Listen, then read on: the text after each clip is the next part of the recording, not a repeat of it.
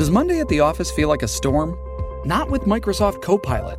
That feeling when Copilot gets everyone up to speed instantly? It's sunny again.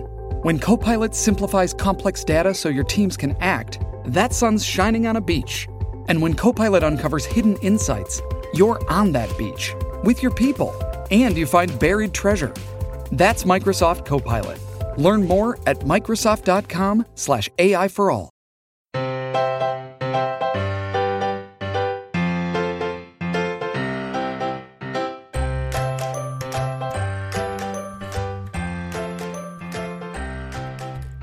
Hi, everybody, and welcome to episode 375 of the Professional Book Nerds podcast presented by Overdrive.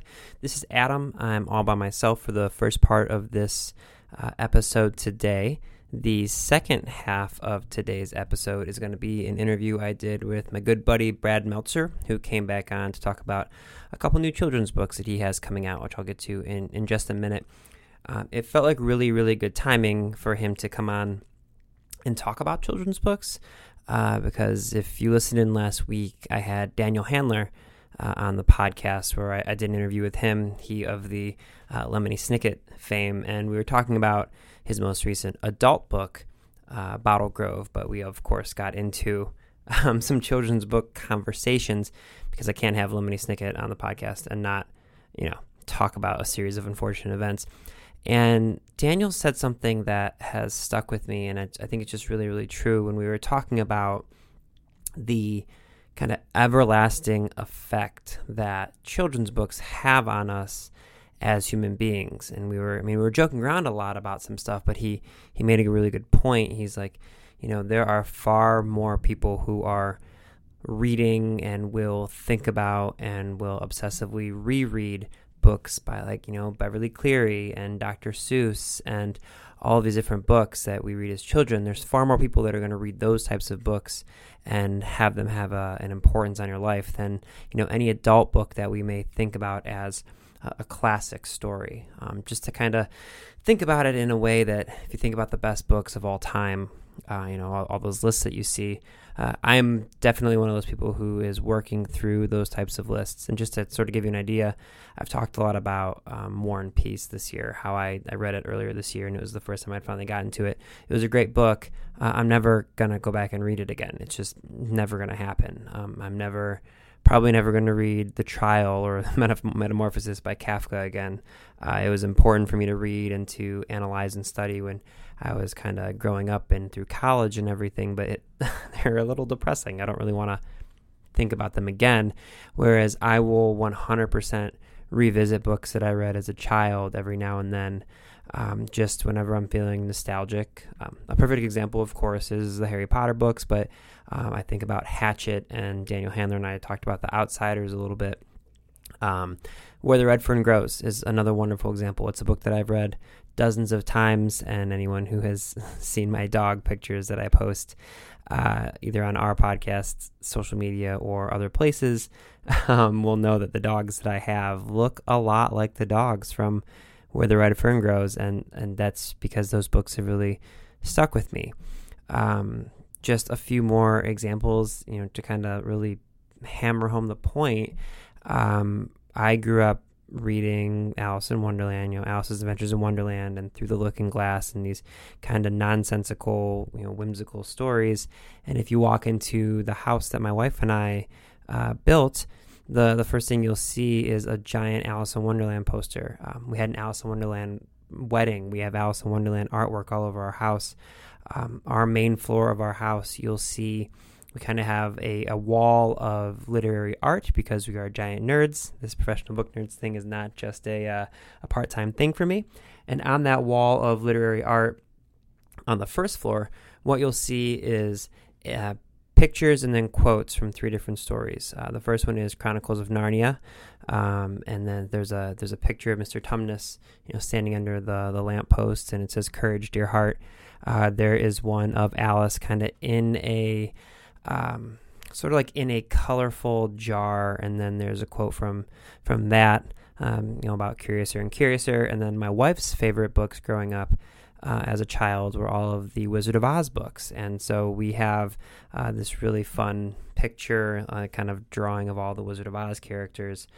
And then below that, we have a quote from Wizard of Oz. And this is a theme throughout our entire house. You'll find literary art from, children's books really all over the place. As I mentioned, you got Alice and you have Harry Potter quotes and all sorts of stuff. You'll also find some intense artwork that features Frankenstein and Dracula and all the Universal movie monster type characters that also come from literature. But just thinking through all of the important, quotes and stories and things that I think about because of children's literature, whether it's quotes from people like Neil Gaiman that come from the Graveyard Book or any of the kind of stuff that he wrote for younger people, it just has a lasting effect on who you are as a person.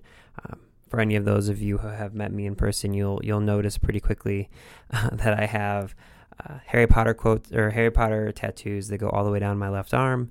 I have a Dr. Seuss quote that is on the inside of my arm, and I have Alice in Wonderland tattoos on my side and my chest. Like, this is all just really to kind of hammer home the point that children's books leave a lasting effect on who we are throughout our entire life, and they, in many instances, can have a bigger effect on who we become as an adult and kind of help shape the stories that we like to hear as an adult much more than, the stories that we end up reading when we kind of enter adulthood.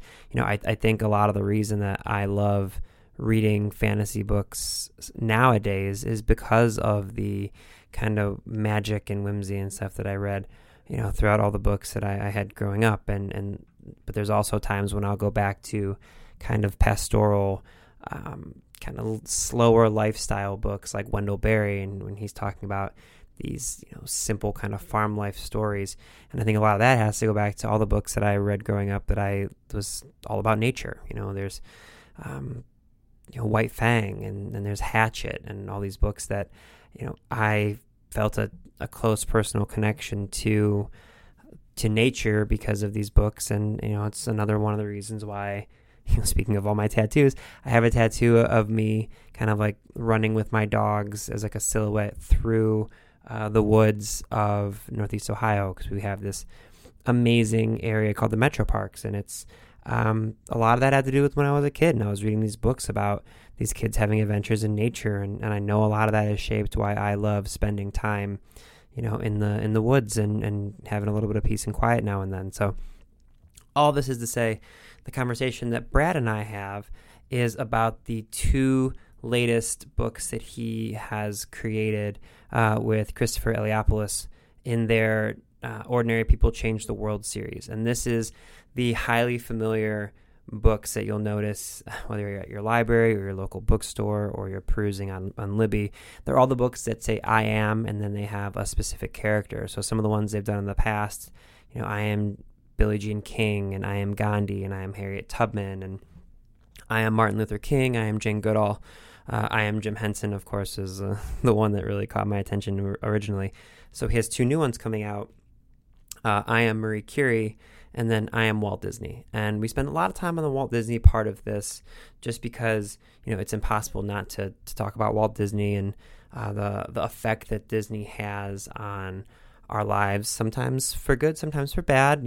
Obviously there's been a lot of conversation going on with Disney sort of becoming a monopoly and how much effect they have on our lives. But at the same time, even the Disney-fied versions of the fairy tales that I grew up with and the movies and the shows and things, they had a lasting effect on who I am. And there's no denying that there's kind of a wonder and magical aspect to the stories that, the Disney company presents. So it was really great just to have a conversation with Brad about the reason that he thinks that Disney continues to be so much a part of our lives now. And he tells a really great story about how once a year he takes his kids to Disney World because he lives down in Florida, and he never tells them what day it's going to be. So it's a cool, real reason. I don't want to kind of spoil the words that he said, but it's a really cool reason why he does it and doesn't tell them, and it's wonderful. And the reason that I love this Ordinary People Change the World series is because, again, I think of all of the stories that I grew up with, and a lot of the stories that I really liked reading as a kid, they were fiction, and that's perfectly okay. Fiction is wonderful. But all of these books that he is sharing with all this incredible artwork from Christopher Eliopoulos are all about people who were actually real people and how they changed the world. So, it's one thing to give a child a book all about, SpongeBob and have them fall in love with that character, and because they're used to seeing it on television. It's another thing entirely to be able to give your daughter or your son a book all about Helen Keller or Rosa Parks or Albert Einstein, and it's written in such a way that it's written for children, and this artwork is catchy and incredible, and then they can see how these real life people came from just like they are now as kids, and then they have the ability to change the world for good. They're just going to keep coming out with these books, and they're so wonderful. It's really great to be able to purchase these and give them to my nieces and nephews. And yeah, it's a really, really special thing that Brad's doing. You can hear the passion when you hear Brad talk, and if you're fortunate enough, like I have been, to get a chance to speak with him a few times, you can really hear Brad's passion for spreading the joy of reading, whether it's to adults or children, people from his community, people all around the world. He had just gotten back when we had this conversation from a trip that him and his family took to the Amazon. And part of it was a vacation, but another part of it was talking to some of the local tribes and some of the people that are indigenous to that area, and doing readings and having them translate. And he told me, he's like, there's nothing like reading my book about Sacagawea and having someone translate it to these kids who can kind of understand that story just a little bit. And you can just hear the passion in his voice. And the guy is wonderful. Being that if you're a long-time listener to the podcast, you'll know that Brad has an obsession with the Muppets and the Jim Henson aspect of life that is only rivaled by my own. So at the time that we recorded this, it was the week that the Dark Crystal Age of Resistance on Netflix was just about to come out, so neither of us had seen any of it. So we kind of talked just a little bit about what we're hoping to see and things like that. And just, again, if you are looking for a way to inspire your children, these stories are wonderful. Or if you have children that are passionate about something already, if you have a young daughter or a young son who is really into science, being able to show them the I Am Marie Curie book is really cool. If you have a child who is interested in politics for some, it's possible that they might have taken an interest in, there's an I Am, Sonia Sotomayor book. It's someone, if they're interested in space, there's I Am Neil Armstrong. There's just so many of these books that have a connection. So take a listen to our conversation. I think you'll really enjoy it. And perhaps most excitingly about all these books is they're actually becoming a television series on PBS, and we get into that as well. So that was just I wanted to share a few thoughts that I've been having a lot lately when it comes to children's books. Anytime September or October, sort of getting closer to the end of the year rolls around, I get a little nostalgic, and I find myself rereading a lot of these books that I read growing up. So this was really good timing for this. I think you guys will definitely enjoy it. Next week, we'll get back to kind of our normal schedule where on Monday we'll have an episode with an author, and it's Alice Hoffman, who you definitely don't want to miss that. She of the Practical Magic fame, and we talk about her new book that's coming out, The World That We Knew. And then Thursday we'll do a little bit of other stuff as well, back to kind of a normal Thursday episode. I do want to remind everybody that in just about a week, in fact, a week from the day that I'm recording this, September 18th, September 18th is Read an eBook Day. So we'll be celebrating all on social media using the hashtag #ebooklove. If you're interested in winning a free device or for some Libby swag from us here at Overdrive, just use that hashtag on social media. Again, it's just #ebooklove, all one word. And you'll have a chance to win something from us. Just tell us how you're celebrating the day or what you're reading. Share some pictures. If you're reading an ebook with a cat or a dog or outside, whatever it is, just let us know what why you love ebooks. If you're a library, hope you'll do the same, because our library friends have a chance to win some content from us. And perhaps most importantly, if you want a book recommendation and you are barreling through everything and you need a recommendation that you haven't gotten on this podcast, again, use that hashtag #ebooklove. Tell us what you've been enjoying, and our staff librarians will send you some book recommendations in real time. So it should be a lot of fun. Okay, if you're interested in finding us, you can always go to professionalbooknerds.com. You can always send us a tweet or find us on Instagram @ProBookNerds on both of those. You can email us, professionalbooknerds@overdrive.com. And if you wouldn't mind, if you could just take a second to go on iTunes and give us a 5-star rating, maybe a quick review, helps people find us just a little bit more easily. So we really appreciate it, and it makes our day if you say something nice. Okay, I think that's everything for the kind of first part of this episode. I'm going to let you enjoy the conversation with Brad Meltzer, perhaps as much as I did on the Professional Book Nerds podcast.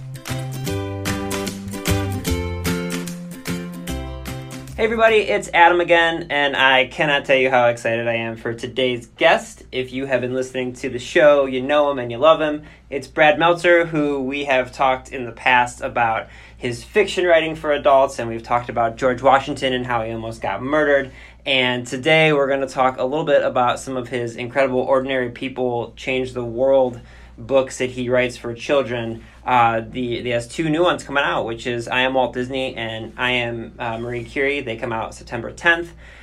They are the kind of foundation of a children's series coming out from PBS Kids, which we'll get into as well. But first off, Brad, welcome back. Thanks for joining me today. Thank you. I love being back. This is it feels like homecoming. I know. Like I said, I told you before we started recording. The only problem is we're not in person, but we will make do. So, can you kind of give people a little bit of an introduction, because I'm sure that they're familiar with the Ordinary People Change the World series, especially if they see them. They have a very specific look, but you have 2 new ones coming out, Walt Disney and Marie Curie. So can you kind of talk about these books and maybe where you guys get the ideas from them and what you found out about these 2 people? Yeah, these books started with my own kids. I was tired of my own kids looking at reality TV show stars and people who are famous for being famous and thinking that that's a hero. And I was like, that's fame. And being famous is very different than being a hero. So we started a book series. For me, if I tell my daughter, we started with I'm Amelia Earhart. And if I tell my daughter that Amelia Earhart flew across the Atlantic Ocean, she's like, big deal, Dad, everyone flies across the Atlantic. But if I tell her that and this is true, when Amelia Earhart was 7 years old, she built a homemade roller coaster in her backyard, that she took a wooden crate and she put roller skating wheels on the bottom of it. She shoved it to the roof of her tool shed, gets on top of the roof, gets in the crate on these roller skating wheels and comes flying down the side in this wood, and crashes and gets up and is like, that's amazing. My daughter's like, Dad, more of that. Now my daughter's listening. And I realized that's what we wanted. We wanted to do an illustrated biography series, and in cartoon format, so kids could understand it and love it, like a picture book. And we started with I'm Amelia Earhart and I'm Abraham Lincoln. We did I Am Rosa Parks and Albert Einstein. My son loves sports. I said, you want to see what a real sports heroes look like? It's not the guys that get paid $1 million. Meet this guy. Here's I Am Jackie Robinson. I wrote that for him. We did I Am Lucille Ball, because I wanted my daughter to have a female entertainment hero who wasn't just famous being thin and pretty, but that Lucy stood for the idea it's okay to be different. That's the very best part of who we are, is that we're all different. And we did I Am Helen Keller, where we put, the pages of the book go black. It says, cover your eyes here so I see the world. Cover your ears here so I hear the world. We put real braille into the book, so when you can close your eyes and it says, fill these dots, this is my name. My name's Helen. What's your name? And I watched my 17-year-old son, who's way too old for this book series, but I watched my 17-year-old son feeling the dots in the braille, and he was like, Dad, this one's really good. And I'm like, what's wrong with the other one? And we've done, I Am Jane Goodall, and we've done George Washington. I Am George Washington, and I Am Martin Luther King Jr. the election year, because parents and aunts and uncles around the country were tired of turning on their TV and seeing politicians on both sides. What they wanted to show their kids were leaders. And we know there's a huge difference between a leader and a politician. And I love that people have used our books to help kind of fight back against the cynicism that's currently all across America. And that leads us to what is now our 18th and 19th book in the whole series, in the I Am series and the Ordinary People Change the World series, where we finally get to do the most requested hero of anyone we've ever been asked to do is I Am Walt Disney. I have to tell you, so over the weekend I was at, my brother had it wasn't my brother's first birthday. He's my older brother. It was his youngest daughter's first birthday, and he also has another daughter who's a little bit older. And I was, sent a copy of both your two newest books, and then also about a week and a half ago, I was sent by a publishing friend the upcoming Dr. Seuss book that's coming out, Horse Museum. And it's you're like Mr. Uncle now. Oh, I gotta tell you, I handed my niece all three of these books at the same time, and she didn't know how to contain herself, because obviously she's 6 years old, so she obviously is right in the Walt Disney wheelhouse. And just first off, seeing her, I thought she was gonna grab the Dr. Seuss one first, and she grabbed the Marie Curie one first because it was a woman. And that got me so excited that was don't get me wrong, Walt Disney, it's an incredible story, but I got so excited to see her grab the Marie Curie one first, because in my mind I'm like, all right, yes, let's get you on a path of science and STEM and all this incredible, things in her future. Yeah, and then listen, that's what the book is, right? I mean, each of these people, well, whoever you look up to, whether it's Dr. King or Rosa Parks or Abraham Lincoln or, Marie Curie, they have moments where they were scared and they were terrified, but they kept going forward. And one of those, whoever you look up to in your life, whoever your hero is, have moments where they were scared and they were terrified, but they still move forward. And I love that your niece is going to, let's pretend her thing is science. Now she's got a science hero. For some kids who love to draw, it's going to be Walt Disney. For some kid who loves, to fly, it's going to be Amelia Earhart. Jane Goodall is one of our biggest selling books because I think kids just love their dogs and their cats and their pets, and she's got, this amazing journey, with chimpanzees. And I think, everyone can find a little bit of themselves in these heroes, and when they do, it just unlocks potential. So you mentioned, obviously Walt Disney being massively requested for you guys to do that one. How do you go about kind of picking and choosing? Because like you said, you sort of described various people that you wanted for inspiration for your children. Is that kind of still how you go about who you want to do next? I have to imagine you guys have a list at this point that's just going to kind of keep going and going. Yeah, we have this master list that we've kept. I mean, this list has been going for 5 years now. And, what we always try and space it out on is, I know, again, it sounds so selfish, but it's what our own kids need and what I want for my own kids. I've learned one thing in 20 years of writing thrillers and doing books for adults and everyone else, is I'm not that special.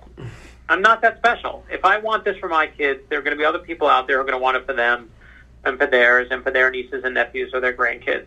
And for me, I just look at it and say, okay, well, we haven't done a female science hero in a long time. We got to do one, So we got Marie Curie. Has been on the list since we started the whole series. Walt Disney's, obviously if you're going to do something, one of the things about Walt Disney is he's a daydreamer. Mm-hmm. My youngest son is a daydreamer. My youngest is just a daydreamer. He could be in the middle of dinner and you could see he's just got it, he's got his own story going on in his head. And I love the fact that, Walt Disney, when he was a little kid in school, his teachers used to yell at him for daydreaming. But sometimes it's good to daydream, and sometimes it's good to come up with crazy ideas in your head. Especially, when they can lead to magical mice. I'm curious, what do you go about for a research process for these? Because there's obviously, for Walt Disney and Marie Curie as well, and a lot of the people that you touch on, there's tons of biographies and stuff out there, but how do you sort of pick and choose what to put into their stories? Because, they are for children, and then also there's just so much to all these people's lives, and it being a kid's book, you're also very limited with the amount of words you can put in there. So how do you kind of research it and then pick and choose what you want to put in here? Yeah, it's a little bit like the Supreme Court definition of pornography, which is when you pornography now, right? Mm-hmm. What a wonderful transition I've made. But the reality is you see these stories in their lives, And you just know when you see it. You know, when you see that Walt Disney was a daydreamer as a little kid and got in trouble in class, or you see that Walt Disney, also true, one time he painted on the actual side of his house. And his relative was like, "Are you sure this is a good idea?" And he's like, "Don't worry, it's going to come off." Except what he was painting with was tar. And needless to say, it didn't come off. It was a total disaster. It was like on the house when they sold it and moved away. His picture was still on the side of their house. Or that when Walt Disney was in his late teens and started his first company, that basically they were like, "It fails. You have to go bank. You're going to have to declare bankruptcy." And he was so poor that he had to sleep in his office, and he would take baths in like the train station. Like, we all think of Mickey Mouse as this amazingly formed and wonderful, incredible Disneyfied process. But it's not once upon a time and happily ever after. It's not that simple. There's a lot of hard work that goes in the middle of it.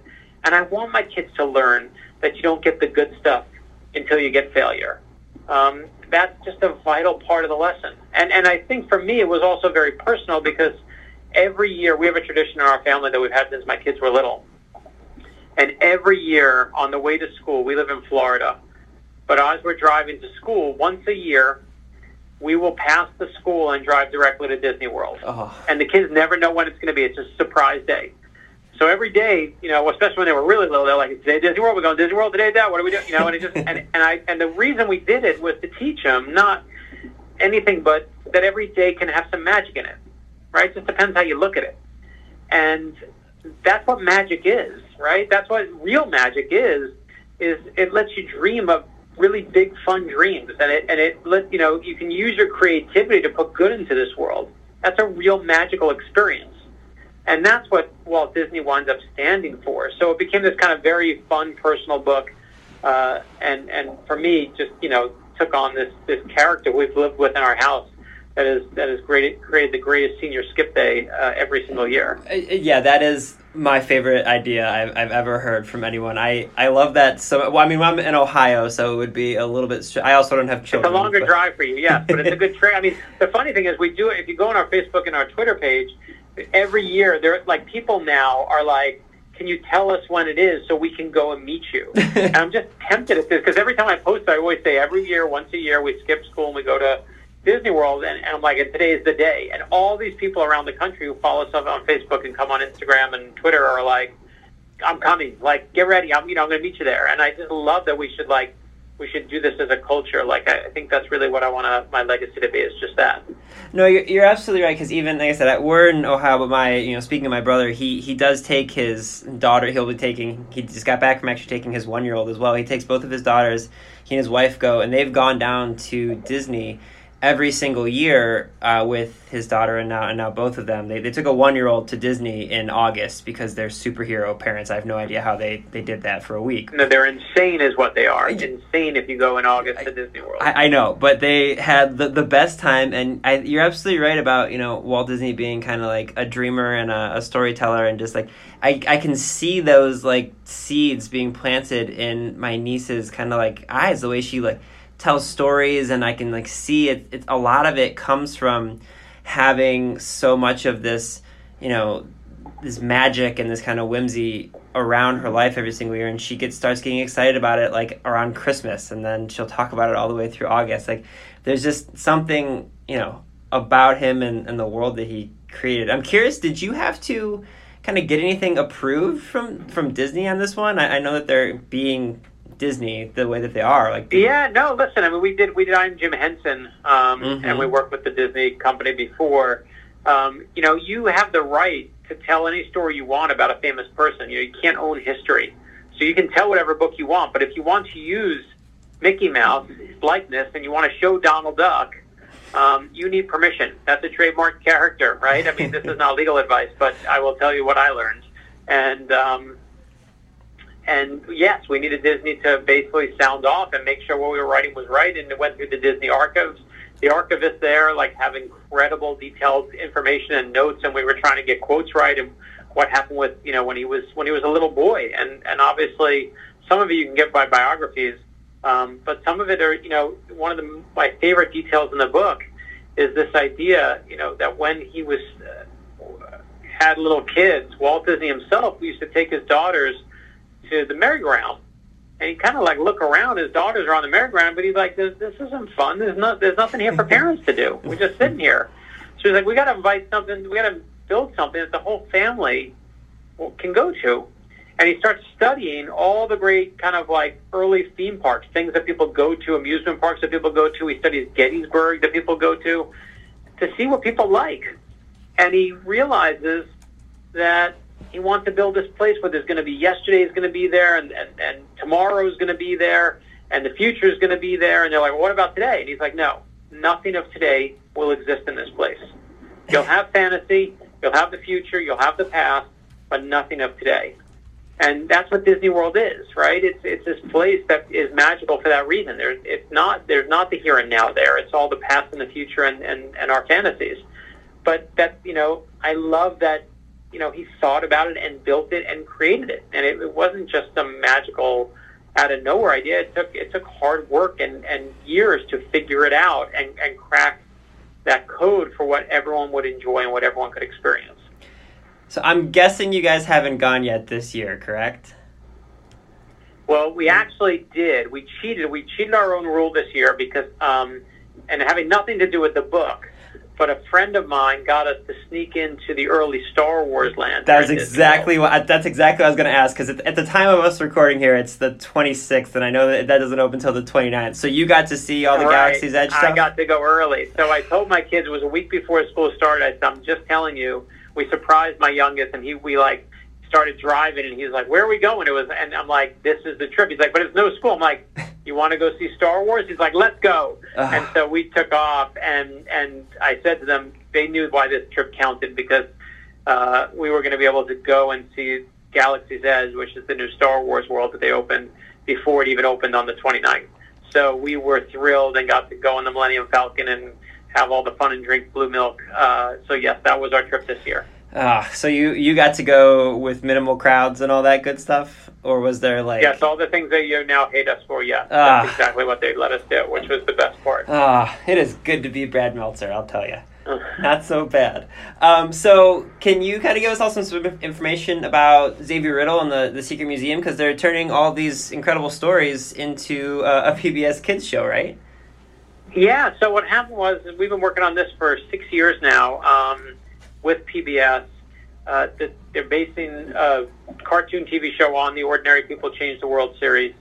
It's called Xavier Riddle and the Secret Museum. It's about Xavier, his sister Yadina, and their best friend Brad, who's the most handsome cartoon character you've ever seen in your whole life. And basically, they have a problem. They're being bullied. They have a secret museum. They go back in time to meet Rosa Parks, who teaches them about how to deal with bullies. They come back to the present, and they use that information. And every episode, Xavier Riddle and his friends and sister go back in time to meet a different hero. And it looks just like our book series. Chris Eliopoulos, the amazing artist, is the man who it's drawn all in his art style, just like the books are. And it debuts on November 11th. It is 50 years and 1 day after the launch of Sesame Street. So no pressure at all. Oh my God, I love that. That is very apropos. Do you get to do your own voice? No, the funny thing was, is when we were doing the voices, I was like, I really wanted to be, I don't want. They're like, you want kids to do the voices or you want adults to do the voices? And I was like, no, I want it to be all adults, because our humor is going to be so funny. It's going to be edgy like Sesame Street, and it's going to be like, just amazing, and like Jim Henson and early Walt Disney, it's blah, blah, blah. And I'm like just taking myself so seriously. And I'm like, I want it to be just like Charlie Brown, the best of Charlie Brown. And they're like, dummy, Charlie Brown is all kids. I'm like, that's exactly what I said. I want all kids, 100% all kids. So we have all kids that are doing the voices, and they're incredible. I was wondering, because I was wondering if you're going to try and do like a kid version of your own voice. But I'm not. I can't act. He can look like me and look nerdy. The funniest thing about Brad, the character, the cartoon character, is that he's completely neurotic. He's worried about everything. He's the kid who has delusions of averageness, and he just like, when they go into the forest for an adventure, he's like, "Hey, Xavier, do we have enough insurance? Like, did we bring enough hand sanitizer?" Like, he just can't. he's just me. Like, when it's perfect. It's like worried about everything. And he just winds up being the funniest character on the show because who doesn't laugh at a good hand sanitizer joke? I love that you say that you can't act when you, and I know that it wasn't really, you were playing your own self, but you've literally hosted a television show. Yeah, but that's not acting. If I host a TV show, that's just me playing myself, right? Like, that's just me. I can tell a story. Like, what did I do on that show? I told you a story. I can tell you a story. I can always tell you a story, but to be able to be like, hey, Xavier, we need to go back in time because I'm not feeling so good today. Like, that's a different muscle. All right, you're right. I just heard you say it. You're right. Yeah, you shouldn't have been the voice. You're absolutely right. Right. I just proved to you that was my casting session, and you can see what happened when I tried. All right, so I know we don't have a ton of time, but I can't not ask you. Every single time we've spoke, we have discussed a Jim Henson related thing, and this, again, the week our chat is happening is Dark Crystal: Age of Resistance is coming out at the end of this week. So is that something you have gotten to see, the Netflix Dark Crystal stuff? I have not seen it. I haven't even watched. I don't even know if there's a pre. I just refuse to watch anything. I want to know nothing about it. I want to fully express. I don't know. Maybe there are pictures out. I haven't seen. I purposely have stayed away from everything because I'm like a firm believer. It's like even the new Star Wars movie. I don't want to know anything. I want to just experience it. No hints, no tips, no nothing. So you don't even watch trailers or anything like that? When it's a movie that I love to see, then I know I'm going to go see. I may watch like a first teaser trailer where they don't show anything yet, where it's just like a 30-second thing. But once I know I want to go see the movie, I will not watch a trailer. I'm crazy like that because I just wind up like they always show some crazy stunt or some key moment, and when it comes in the movie, I'm like, here's that moment, here comes the stunt. All right, well, I won't give anything away, but all I will say is the puppetry that they do and the visuals that they create are like next level, out of this world. And this morning, IO9, or one of the sci-fi websites that I read, released like not the actual opening credits, but the soundtrack to the opening credits, just like a 3-minute song, and it is as magical as I could have possibly hoped. I have ludicrously high hopes for this. I'm very excited. Yeah, no, I can't wait. Trust me, I'm like you know what a Henson fan I am, and in fact. It all comes together because when you actually go in Orlando to where Galaxy's Edge, which is where Star Wars is, it's right by the Muppets experience, the 3D experience, and so you literally get to walk like from one step in Jim Henson to the Muppets from the Muppets and Jim Henson to Star Wars in the next breath. And I'm like, I feel like my whole life is coming together in this moment.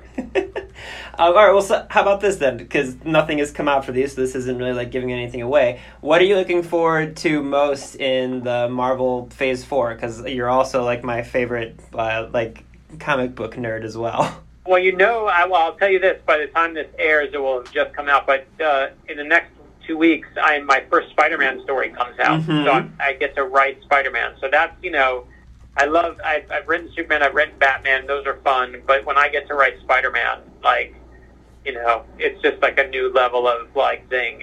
It's a good one, and obviously I did this one for my boys who love the Marvel Universe. So the new phase, I gotta say, I know it's gonna, I'm not like an Internals person, like those were never my comics. I'm more excited, oddly, for the smaller character television moments. Like, I really want to see, like, Scarlet Witch and Vision. I want to see Falcon and Bucky. Like, those are the things character bit out of. And to me, it's, the character is always the fun part. Although I will say, of the new stuff, She-Hulk is just going to be, I love She-Hulk. So I'm excited for that. And I can't wait for that moment when a Fantastic Four member or an X-Men member comes into the game. That's what I can't wait for. There was a fake posting that went around last night that was like talking about this. Oh, they're doing a new Wolverine show for Disney Plus, and even though it was all fake and it was just like a fraud account that was trying to put it on the internet, I was even excited by that. Like, I was just like, just the whole idea of like casting a new Wolverine and creating that universe, and threading it all together. I love when you have something that's rich in continuity like that. Oh, man, that is awesome. All right, well, I know we're short on time, Brad, but I got to bring it back just to, like, when we just don't have an agenda, we'll just nerd out for, like, an hour about a whole bunch of stuff. But seriously, I hope... Oh, yeah, wait. Tell me, though, what are you most excited for Marvel? Oh, man. I am really excited for the Eternals, but honestly, like, entirely because of Kumail Nanjiani. Him I love. I agree. He's the fact that he's in it is spectacular. Yeah, so that, and then, like, of the movies, though, I think the new Doctor Strange, the Multiverse of Madness, I think is the one I'm most excited about. But you nailed it for the shows. The She-Hulk, I am like over the moon when I saw that. That and Miss Marvel, I think, are going to be phenomenal TV shows, and Disney Plus has our money already as soon as it comes out. Oh yeah, sure. My kids were literally like, "We have to get this," as if like it was, they were starving and this was food. Like it was a have to. It wasn't we want this. Oh man, that's so. I was like, enough. We got it. We were signed up a dozen shows ago. We were already in. Just give us the Star Wars movies and the Pixar, and we're already in. We got it. You don't need to do all this work. Oh, that's amazing. All right, Brad. Well, I hope literally everyone, if people are familiar with the Ordinary People series, I Am Walt Disney and I Am Mary Curious are so magical. And please always keep making these and keep coming back so we have more things to talk about. Brad, thank you so much for hopping on again today. Thank you so much, brother. Really appreciate it. Readers can sample and borrow the titles mentioned in today's episode from Overdrive.com, and our library friends can purchase these titles in Marketplace. Professional Book Nerds is proud to be an Evergreen Podcast signature program. To learn about other Evergreen podcasts, visit evergreenpodcasts.com. Our podcast is produced, recorded, and edited by Adam Sokol and Jill Grunewald, and presented by Rakuten Overdrive. For more information, visit professionalbooknerds.com.